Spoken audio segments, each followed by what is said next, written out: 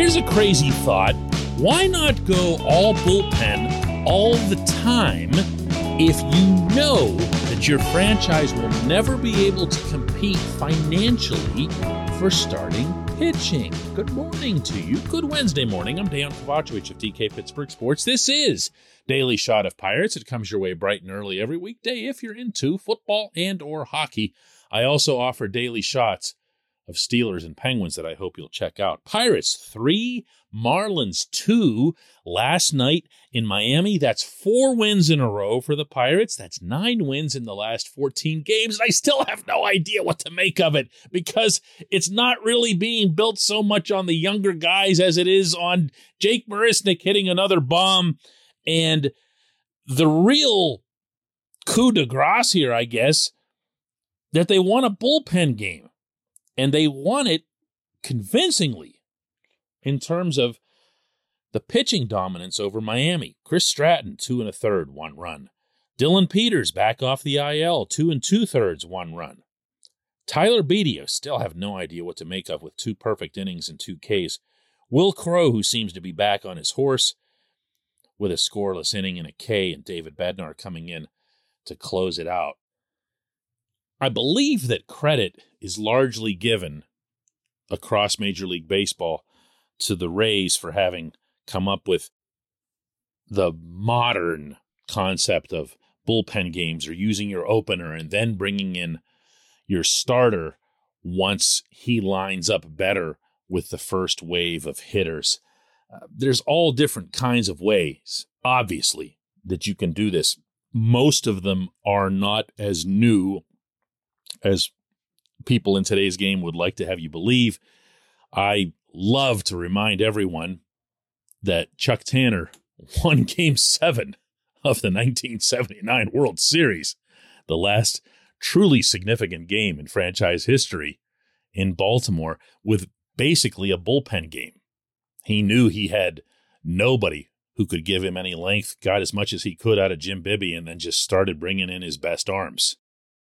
It's actually a masterful display of managing, something I was blessed with the opportunity to be able to say to the man himself when he was still with us. Now it's portrayed more as being a systematic thing, something that you do in order to make sure you're getting as many left-on-left matchups or right-on-right matchups as you can, including the vital first time through the order, or extending your starter and his length in the game by not having him face the 3 or 4 toughest guys in the order at the very beginning. And that way, the other team's hitters don't get to see your starter 3 times. So that's the kind of thinking that goes on right now. It's more, I don't want to make it sound too highfalutin or whatever, but it's more advanced and analytical. And honestly, I wonder why there hasn't been one team, including the Pirates, to say, you know what, we're just done with starting pitching. We're going to go with, if the roster allows us 25 players, I guess that depends on the year and the situation, or 26 players or whatever it is, we're going to make 14 or 15 of them pitchers, and they're all going to be relievers. All of them. Now, some will be stretched longer than others, but for the most part, it's going to be kind of what you're seeing from the Pirates this season. Something that Derek Shelton had promised way back at the beginning of spring training. He said, we're going to be using our pitchers a little bit differently, and we've seen that. We've seen multiple innings out of more relievers. We've seen Will Crowe used, specifically used in a way that we haven't seen out of another reliever in a few years, where he's versatile. He can go out there and get you a couple innings, 2 innings, 3 innings. We've seen David Bednar, even the closer, run up multiple innings, 3 innings. Well, if those guys can go back to back, and if those guys can go, I don't know, twice in every 3-game series, and you make sure that you're staggering them across the 162-game schedule so they're being used safely, think about it. Relievers are cheap, right? Wouldn't you rather put like $30 or $40 million into some super spectacular bullpen than in one or two starting pitchers? This portion of Daily Shot of Pirates is brought to you by our friends at North Shore Tavern that's directly across Federal Street from PNC Park. It's home of Steak on a Stone, an eating experience, underscoring the word experience. The steak is brought to you partially cooked on an 800-degree stone, and you do the rest. It's a ton of fun, it's a great meal, and it's a baseball atmosphere like no other in Pittsburgh. North Shore Tavern, right across Federal Street from PNC Park. Here's what Shelton had to say to reporters in Miami last night about the way all of his relievers came through in that game. Yeah, I mean, you have to get execution out of all your guys, and we did that tonight. I mean, Stratton gave us 2+. Peters came in and was really effective, especially against an all right-handed lineup. Petey was sharp, and then we were able to get to the back end of our leverage guys. So, everybody kind of did their part. Really, I just see this as the next step. Hasn't baseball been moving toward this anyway? For a long time? We're never, ever, ever going to see starters on a regular basis going 7, 8, 9 innings. It's going to be a fluky occurrence when it happens. It's going to be something that a pitcher is showing the manager, kind of the way Mitch Keller did a couple of nights ago, that he's got a really low responsible pitch count, that he's not looking like he's tense or tiring on the mound. And that's just not going to happen very often. And as a result, and because of the pitch count protections that are rightly in place, you're also not going to see arms get built up in the minors to be the next or the last Curt Schilling or Nolan Ryan or whoever. There's not going to be that horse that exists the way baseball had up until, 6, 7 years ago? Maybe I should go back like 10. So why buck the trend? Why not just say, listen, here's how many innings. And this is what you have your, the white collar crew for hanging around PNC Park and Federal Street. Tell them to do the numbers on this. Tell them to put together, here's the number of innings that an average team has to pitch over the 162 games. It's not as simple as 162 times 9 because there's extras, and then you have to factor in doubleheaders, rainouts, etc. But take that, have a program, mock up what that would look like if you had a 14-man pitching staff. I'm totally serious. See how it works. See who gets injured in your simulation. See who rises above. See who, out of your starting pitchers, maybe finds a little bit of extra oomph on their fastball because they're not gearing themselves now towards spreading it out over 6 innings or whatever. You see what I'm saying? I mean, this might be the worst idea anybody's ever brought up, okay? But when you're the Pirates and the one certainty that you have moving forward is that you're never going to spend a lot, A, because the system is unfair, B, because the owner is the owner, think a little bit outside the box. When we come back, J1Q.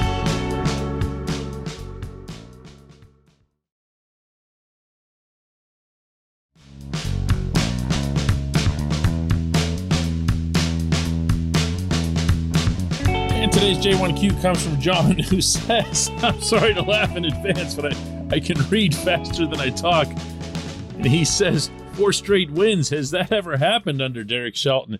The answer is no, not until now. The last 4-game winning streak of any kind was all the way back in September of 2019. That, of course, came under Clint Hurdle. Clint getting fired on the very last day of that regular season. Shelton being hired that winter and taking over through and into the pandemic. No, he's never had a 4-game winning streak until now. I also heard from other listeners and readers praising Shelton, giving him, praising is probably a little strong, at least giving him some credit for the team continuing to play hard and being focused. I'm not there, and not to be the negative guy here, but when you have a team that's comprised mostly of bubble players, guys whose next slump could have them in Yu Chang land, they're going to try hard. There's not really a whole lot of players on this roster. In fact, I can't even think of one where you'd say, oh, yeah, that dude, he can just kind of coast. I mean, there's just so much talent and so much everything there. No. I mean, O'Neal Cruz is the most talented player the Pirates have in terms of natural gifts, but, even he, been kind of not super awesome since he came up. I think he's been a lot better than some might perceive based on looking at nothing other than batting average. But he's hitting .221 right now. He's got 16 RBIs in 21 games. You saw that play that he made last night in Miami. Now, it ended up getting overturned, the out call at first, but the play was still the play. This isn't someone who can coast. Brian Reynolds is your most accomplished player, and you see how he goes. So how much of that goes to the manager? I mean, you got to give him something, okay? In most games that the Pirates win, whether it's in Miami or in Milwaukee or elsewhere, they're outmanned. They're outclassed. They're certainly outexperienced. So I think if you go back and you look at the sweep at Dodger Stadium, if you look at the win over the Yankees, if you look at just now taking 2 out of 3 from the Brewers, who are in first place, and the Marlins don't exactly stink. In all of those settings, you can say that when the Pirates win, it's an upset. And if there's an upset, you're always going to give a little bit of extra credit to the manager or the coaching staff, which, by the way, to rewind a couple months, was what Dave Roberts did in Los Angeles. After the game, the reporters out there were all asking, what happened? What happened? The Dodgers, $300 zillion payroll and everything. And Dave Roberts just said, look, they out-hit us. They out-pitched us. They were better than us situationally. They caught the ball. They beat us. And he proceeded to give credit to Shelton. So there's middle ground to be had there. I just wouldn't go overboard with it. Certainly not when it comes to hustle.